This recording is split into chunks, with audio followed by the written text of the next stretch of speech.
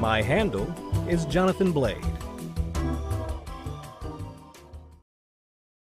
Welcome to my channel. I didn't really have anything in mind for this space, but I do movie reviews on YouTube, and I thought it might be fun to aggregate some of the shorter reviews, some of the 1-minute movie reviews here. If you enjoy what you hear, let me know, and we'll see about filling in the blanks with some newer content.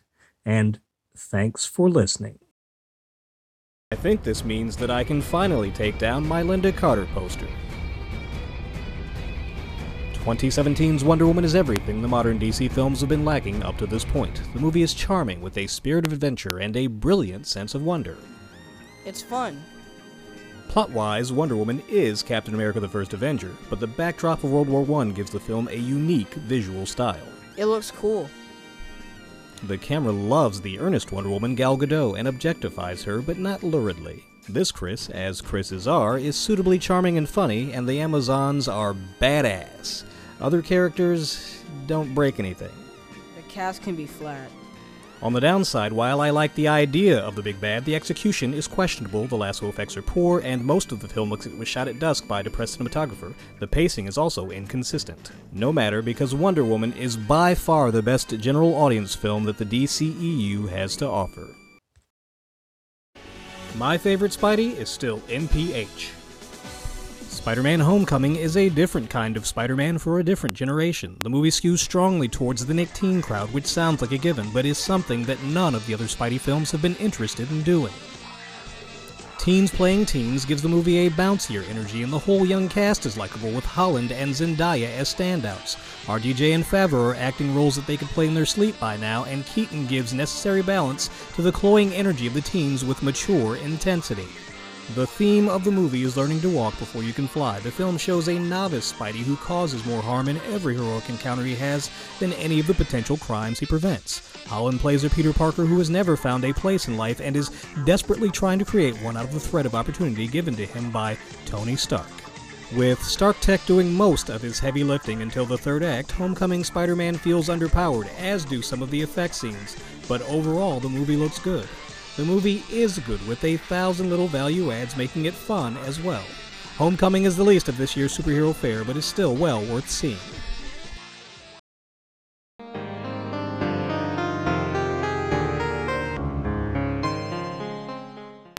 Phantom Thread is a relationship film with artisanal sensibilities. Reynolds Woodcock is a particular, exacting, fussy master dressmaker in the England of the 1950s. His confidence and talent make him popular with the ladies, but he is a man who seeks inspiration from his companions as opposed to the companionship itself.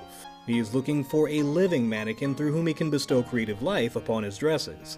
In Vicky Kripe's Alma, he finds a woman who meets his standards in form and competence, but from the beginning it is obvious that she is not a woman who will willingly play his dressing dummy. Phantom Thread is about finding function in dysfunction, I guess. That part of the film is as distasteful as it is intriguing. The aesthetics of the film are wonderful, though. Beautiful costumes that shine under a desaturated filmic palette, and P.T. Anderson playing with creative scene transitions. The score is also quite lovely. Very Debussy. The three primaries are all giving great performances, but most of the attention is taken by Daniel Day-Lewis's dedicated performance. To my taste, Phantom Thread is very good, but it also fits quite nicely with this music that I really wanted to use, so there it is. Good thing the rest of the movie worked.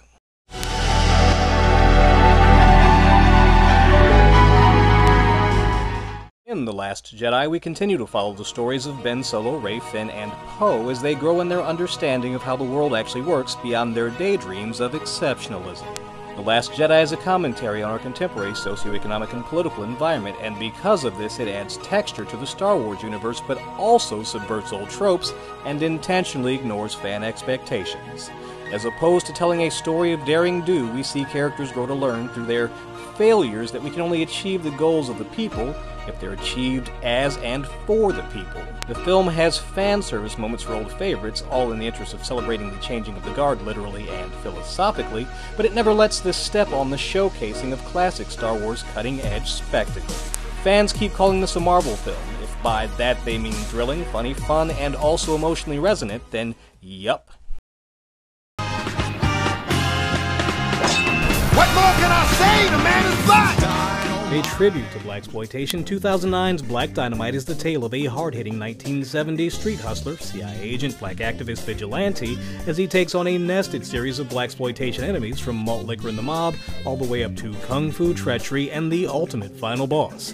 For those too young to have experienced first or second-hand blaxploitation, a brilliant viral marketing campaign with amazing trailers and a series of shorts won over mindshare from a younger generation. Unlike similar films, Black Dynamite is less parody than it is a greatest hits collection with tribute scenes to The Mac, Willie Dynamite, Three the Hard Way, and probably a dozen other films. Unlike the films it emulates, however, Black Dynamite is all wheat and no chaff. There's no filler material here, and genuine laughs are very much intentional. I'm not all alone in my appreciation of this modern classic, as the film has spawned an animated series, a comic book, and now an upcoming sequel. Wolf Warrior 2 is a one-man army film that immediately brings to mind 80s action in the vein of Commando by way of a furious movie, but as big-budget propaganda for the People's Republic of China. In an unnamed African country under the threat of civil war, we see beneficent China come to the aid of its little brown brothers when all other countries have abandoned the cause. The racial dynamics are very different from domestic ones, and so I can't say if they are troubling in context or not. Now, you might think that Wu Jing as Lang Feng is simply a highly trained ex-Special Forces soldier until you see him wrestle away a rocket-propelled grenade or basically sweat out movie Ebola, but Lang Feng is honorable and affable with a familiar sadness connected to the plot and a sincere presentation of his superhuman martial competence. His main adversary is Frank Grillo, is a PMC leader that may as well be named Ugly American. Now, when the ridiculous but guileless action may not be enough to win the day and beneficent China steps in, I am cheer-clapping along with the core audience. This film refers to the old world order as history. In reality, that may be ominous, but in the world of this film, I loved it. My handle is Jonathan Blade.